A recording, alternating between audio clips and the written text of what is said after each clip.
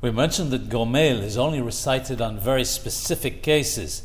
However, if something that defies nature takes place, such as if a boulder or a roof collapses on someone, and as a result that person should have died, if he survives, he must recite a blessing every time he comes to that place. The bracha, the blessing is, Baruch she'asa li nes b'makom hazeh, who performed a miracle for me in this place.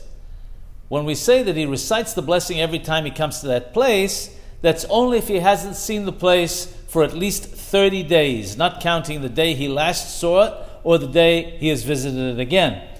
If, however, less than 30 days passed since the last time he was there, such as if the place was maybe somewhere he passes most days on his way to work and so on, then he does not recite the blessing.